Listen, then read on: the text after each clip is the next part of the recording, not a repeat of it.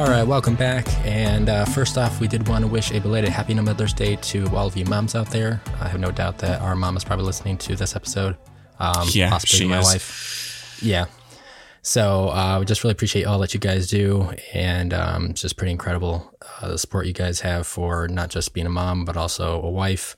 And we just really appreciate you guys. So as far as getting into some news for this week, the first one is from Disney, and they have actually announced that they have plans to unify Hulu into one app with Disney Plus, basically kind of streamlining their content access. So, yeah, while they clearly noted that the twos will still be under separate subscriptions, unless, of course, you go for the bundle plan, it will help with having one less app to work with, something that I kind of felt like they should have been always doing since the beginning of Disney Plus. Yeah. Kind of just For to sure. entice more people to the Disney side of things from at least a Hulu viewer standpoint. Yeah, that kind of makes sense. Feels like they should have done that a little while back, but better late than never, I suppose. Yeah, I think, and the only minor drawback to that is that they will be raising their ad-free tier once that does go into place. So, just obviously, there's always money involved with transitions and changes. So, but yeah, like I said, outside of that, I feel like that's a good move on their end. Yeah, for sure. And actually, speaking of online providers, YouTube TV has hit 6.3 million subscribers. And while this isn't necessarily major news, it is indicative of another crazy thought, and that is the fall of cable TV. Satellite and cable TV have hit an all-time 30-year low.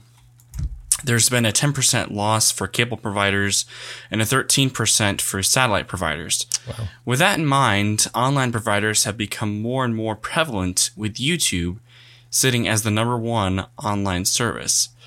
Even live TV services are not doing well. According to 9to5 Google, Hulu with live TV reportedly lost 100,000 subscribers in quarter one of this year, while Sling TV lost 200,000 and Fubo TV lost 160,000. So it's pretty incredible, honestly. And I figured this was going to happen ever since YouTube TV came out. I think it was like in 2016. I'm not sure exactly, but what are your thoughts on that, JD? I mean, it's not really too much of a surprise that they're kind of at the head of everything when it comes to subscriptions on live TV. I've actually tried quite a few of them. Like you said, Hulu TV, I've tried Fubo, and I mean, I like what they have. The fact that I have Hulu, would make it obvious that, I'd stick with Hulu TV. But I actually tried out YouTube TV, and I really do like their layout, just their interface, and things are pretty simple. Yeah. So I feel like they've done a good job with it, and they have been around for quite a few years now. So, I think the acquisition of the Sunday ticket deal with the NFL kind of will help with that, just because more and more people will cater towards that true. sports avenue. But I mean, not everyone is going to go to football, but I'm sure there's other sports out there that people prefer. But so Yeah, for sure. Going to the opposite side of the court with Apple, we actually have reports from one of the more popular tech analysts out there, Jeff Poo, stating that he believes there is a concern with component complications that could delay the arrival of the iPhone 15 and 15 Plus. This is actually due to the 48 megapixel sensor that the base lineup is expected to adopt from last year's Pro model. Okay. I did see that. Yeah, so for right now, it looks like we may still have those on time, but there could be a possible delay. He didn't actually say this in the article, and I'm not sure if that's what he's thinking, but it could even mean that they may just skip the 48 megapixel adoption this year and save it for next year's base 16s. So that's just speculation on my part, though. Yeah, I mean, it's not necessarily terrible when you think about it, since the devices do have to differ somewhat in terms of quality and use and, that kind of stuff. So while I'm not too upset about it, it is a little disappointing that we won't be getting that at least this year, but I kind of understand. Yeah, I mean, you kind of see the trickle effect of, last year's iPhone 14 Pros, are starting to have an effect on this year's iPhone 15s. And I'm sure this year's 15 Pros are going to have an effect on next year's 16s. Yeah. That so makes sense. It's kind of just how they're doing things. And I mean, like you said, I don't think it's necessarily a crucial thing. I do believe that these sensors help out and make a difference on some level. However, I feel like a lot of it I feel like a lot of this has been overshadowed by Apple's issue with the post-image processing that's been going on. Yeah. And I feel like that's something that really needs to be addressed long before they think about, adjusting the sensors on this year or even next year's iPhones. So we've seen a lot of people complain about that online. And so I feel like that's a major drawback on this. So yeah, I would say that needs to be the first thing they fix before they even release that on the base models to have 48 megapixels. But yeah, that's just me. But yeah. I mean, and we've talked about that too, just with, the major companies out there, Samsung, Google, Apple, just having that ability to work with the software and using, the chips inside to better enhance the photography. But I think Apple's been doing a little bit of some odd things lately that a lot of people are not big fans of. So yeah, totally agree with you right there. Staying on topic with Apple, they're now giving users a 1-month free trial for an MLS season pass.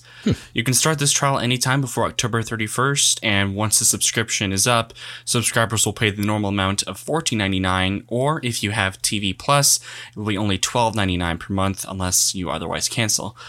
I'm not a huge soccer fan, actually. I don't know about you, but there's another sport right there. Yeah, there's another sport for those who don't like football. There you go. You got football. Football, yeah.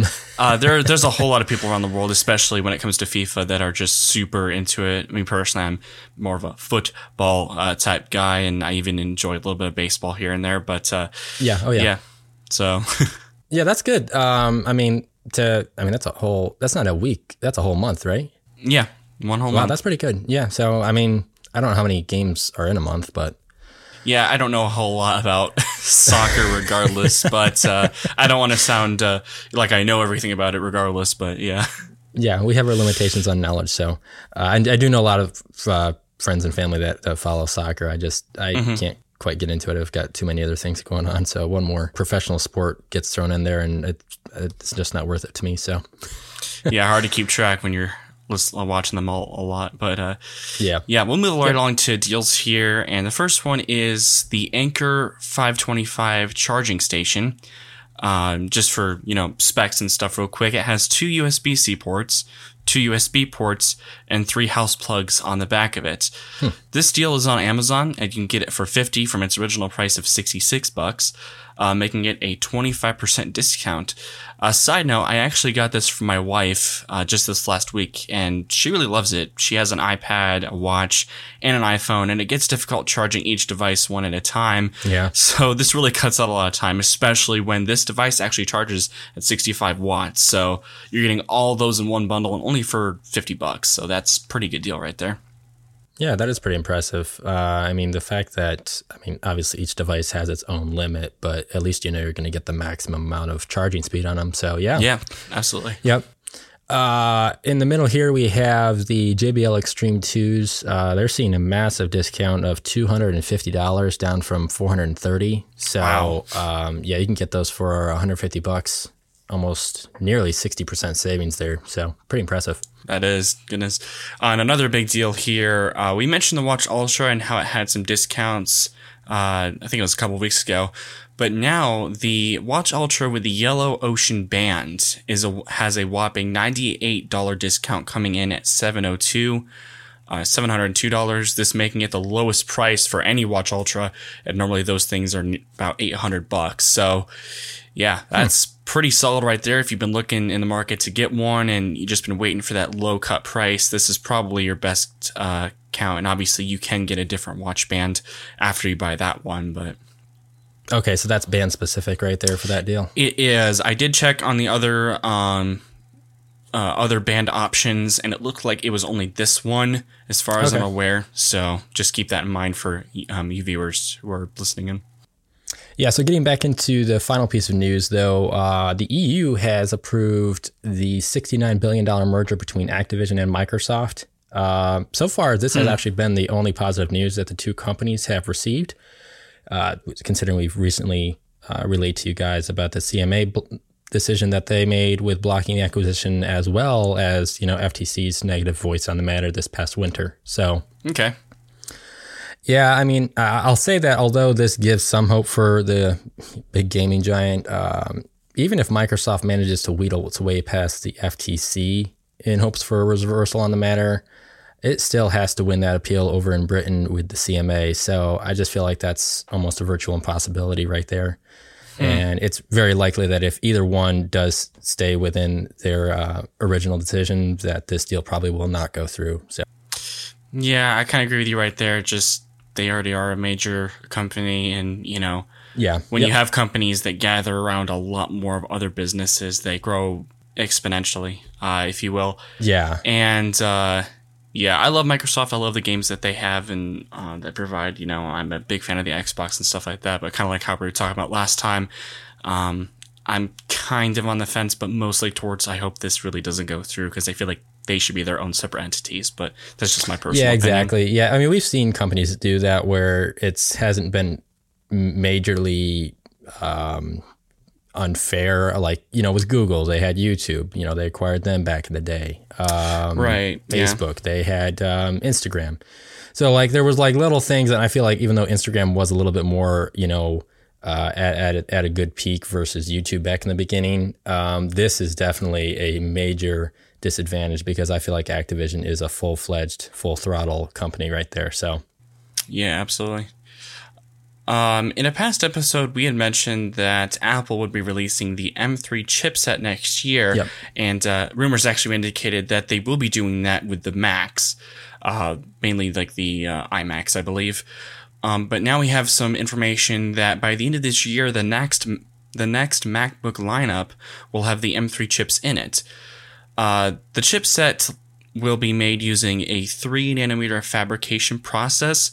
The reason why I mention that is because another source actually confirms this, saying that Apple had already booked nearly 90% of TSMC's 3nm production capacity for this year. So that provides a little bit of evidence for this possible rumor here to be true. I'd already mentioned the predicted benchmarks on that episode, and while it was a little bit crazy because I did loads of math, and JD was kind of iffy about it, I went into a lot of detail. It's not exactly what we might think, but that episode is there for you guys to listen to. For sure, the chipset will be on top of the game for Apple and their ecosystem. Yeah, they seem to definitely, class leading in many aspects. Not so much, I don't feel like gaming necessarily, but they definitely have a lot of horsepower to them. Yeah. So, that's, now that you said that's just for the pros this fall, is that what's going on? Because I know we're getting the 15-inch MacBook Air with the M2, so they're going to actually start getting the M3s out this fall. Is that what that's saying? Yeah, so according to the article, it seems that there will be another Air release by the end of this year, possibly, along with the normal MacBook Pro. And then I think there was another one, I can't remember. Oh, was it an iMac? Well, I think the article mentioned that the iMac will be for next year. That will have the M3 chip in next year. So are they staggering that release then, as far as, because it sounds like the lower screen size is actually going to get the M3 in the fall? That's what the article seems to indicate. It's kind of worded a little bit weird. But I know. At least from how I was able to perceive the information, that's how it seemed. But if you guys are a little bit confused in that, you can check out the article. We'll leave it in the link down in the description. So yeah, that's kind of odd, because I don't really think Apple would stagger their chip updates based on screen sizes. So if, as far as tiers, that makes sense, because you have you used to have the original MacBook, then you got the MacBook Air, and then the MacBook Pro. But typically all the screen sizes within those tiers would actually get the upgraded chips. But to actually have the 15-inch get the M2, and then the smaller screen get the M3 later in the fall, that's a little bit interesting. So we'll definitely have to see how that unfolds. Yeah, for sure. But after talking about this at length for the past few months, the wait is finally over. Virtually all the rumors have come to fruition, and really the only thing left is the final opinions on what we have seen take place at Google I/O. Mm-hmm. Yeah. Now, clearly we've reviewed what all three models are expected to have and all the specs that entail them, so obviously we won't bore you with that. No. Since they pretty much all came true. But we'll kind of recap what caught our eye, maybe what caught us off guard, maybe a little bit of what we didn't like, which I'm sure there's some in there. I think the one thing to start off with that definitely caught my eye was the Pixel tab, and the fact that that was probably one of the only rumors that didn't come true, and it was in a good way. It was $100 cheaper. Yeah. So I think we had it pegged at $600, and it came in at $499. So and on top of that, they even bundled the speaker dock. So I was like, that was probably one of the most impressive releases that I think they had at Google I/O. Which was something actually that we kind of mentioned that possibly they were going to leave them separate. Yes, that's right. So I'm really glad that both those rumors didn't come to fruition and that we got those two bundled together for $500. I mean, you can't really get any better than that. And I think Pixel has been really good about keeping their prices fairly low, at least for their main products.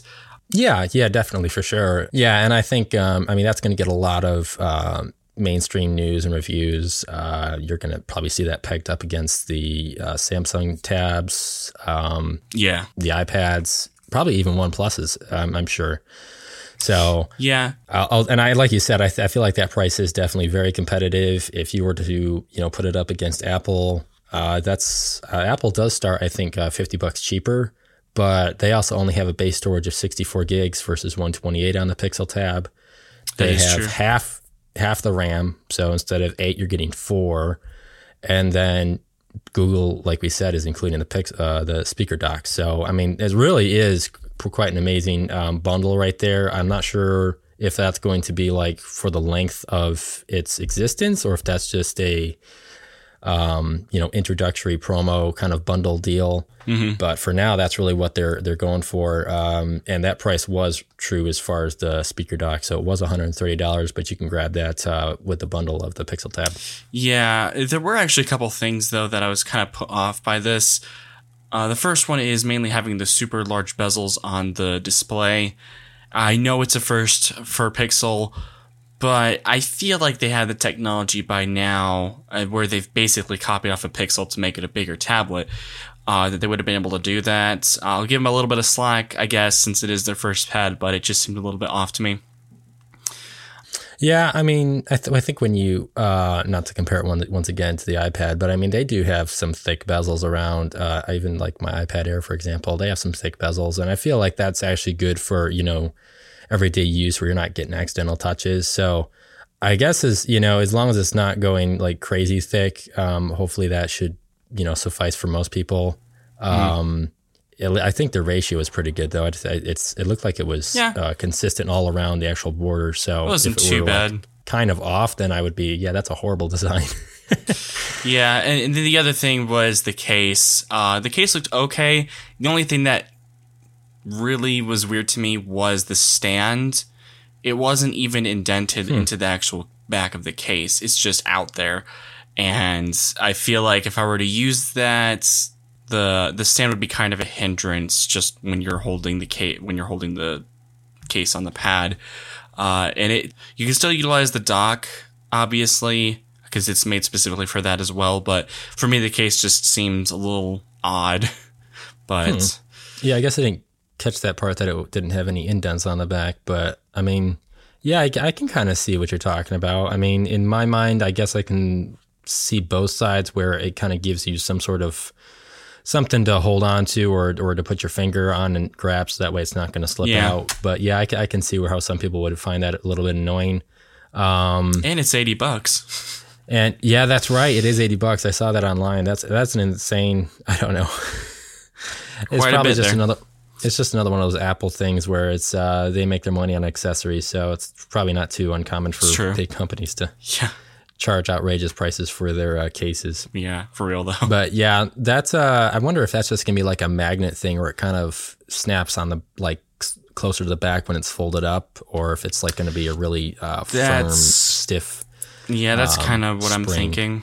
Yeah, that'll be. Well, I'm kind of looking forward to seeing how that tab comes out as far as when we review it and such. So, the one thing I actually didn't like was the price for the Fold. So $1,800. I mean, obviously that's what we were expecting from the rumors, but even when they came out from the rumors, I'm just not a fan of that. I mean, I get that it's right there with Samsung, but I mean, Samsung is constantly discounting their products, and I'm kind of hoping that Google kind of follows through with that.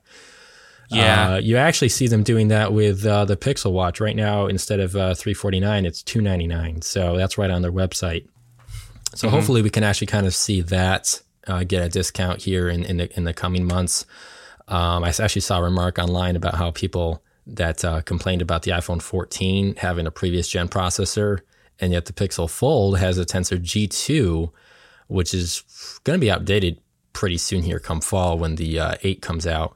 And then on top of that, the Tensor series isn't even really class leading in many aspects. So it's just, I don't know. I really wasn't a big fan of that pricing. I think the only thing it really did have going for it was, giving that Pixel Watch as a come on for the pre-order. I was going to say, yeah, that's a part of that edition as well. One other thing that I noticed, and maybe this was just my perception of how it looked on the video, but when the display was reflecting off of light, it looked pretty cheap. As far as I saw, it seemed low quality. Again, I might be mistaken, but that's kind of what I observed. I don't know if you saw that either, JD, but it was weird to me. Yeah, actually, I did notice that. I wasn't sure if there was like a screen protector on there, but typically when you do like a promo video, you want to give it like its best look. So I'm betting that's probably something going on with the, glass protection or how it's set. Yeah. So that may be hard to say because, I'm not sure how often you'll notice that depending on what the display brightness is going to be at. But definitely when you're hitting it straight on and the light's at it from an angle, I could kind of see that being an annoyance. We'll kind of have to see how that comes out with people reviewing it and if that becomes an issue. So, I didn't really make too much note of that. But yeah, it's worth pointing out, though. I definitely agree. Yeah. One other thing we want to mention as well is AI. And just like last year, they really put out a lot of stuff with regards to AI. And it turned out for the best, I think. I believe that this time it was actually aimed at a wide range of individuals rather than just a few. Photographers, coders, emoji fans, wallpaper lovers, map users, messaging, you name it. And actually the 3D map immersion, that was something that I found really cool because that's something that I've been looking forward to for quite a while now. And I mean, generally speaking, and there are plenty of additional discussions that we could have concerning the usage of AI, in the public and stuff. There are a lot of people that have concerns with that. And even Google, but we could talk about that for a while, I'm sure. So, yeah. There were definitely a lot of useful features. They, I feel like they really drove home the whole entire, taking responsible steps with AI. Really, though. But yeah, as far as the innovations that they've been making and kind of their response to ChatGPT, I think it's been pretty impressive. From composing emails to kind of even what we were talking about, photography, where you can create images out of like thin air, basically requesting it. So definitely really impressive. No, that was it. Sorry if I went first. I think it wasn't your fault. I think I was talking less than you, so I kind of wanted to balance it out just a bit. Okay. But yeah, you guys can check all the hardware that Google announced at I/O in the description, as well as they released a video entitled Google I/O in under 10 minutes, which I think is great for those that want to get like a bird's eye view of what took place. I think even other publishers actually made their own video of kind of compiling. I think CNET had one, and you saw one as well, didn't you? Yeah, The Verge, they released an 18-minute version of it as well. So depending on if you want to see a little more thorough version, you can kind of check those out in the links in the description. So, yeah. And I think the only other thing that I wanted to take note of was, as far as that whole entire Pixel Watch freebie, just pay attention because the GPS only model is eligible as a free gift as well. The LTE is also eligible. So that's an extra $50 that you can get. Because I think it's, what is that? $399 is what the LTE model sells for. Yeah. So it's like, you might as well just go for the LTE model if you really want it. they're not going to actually tack on an extra $50. That's just going to stay there as a freebie. Yeah, that's good. But outside of that, that was pretty much our recap on the Google I/O event. And that'll actually do it for this week's episode. We certainly hope you guys enjoyed it. And we will definitely be back next week with more news and rumors. This is JD and Riley signing off. Peace out.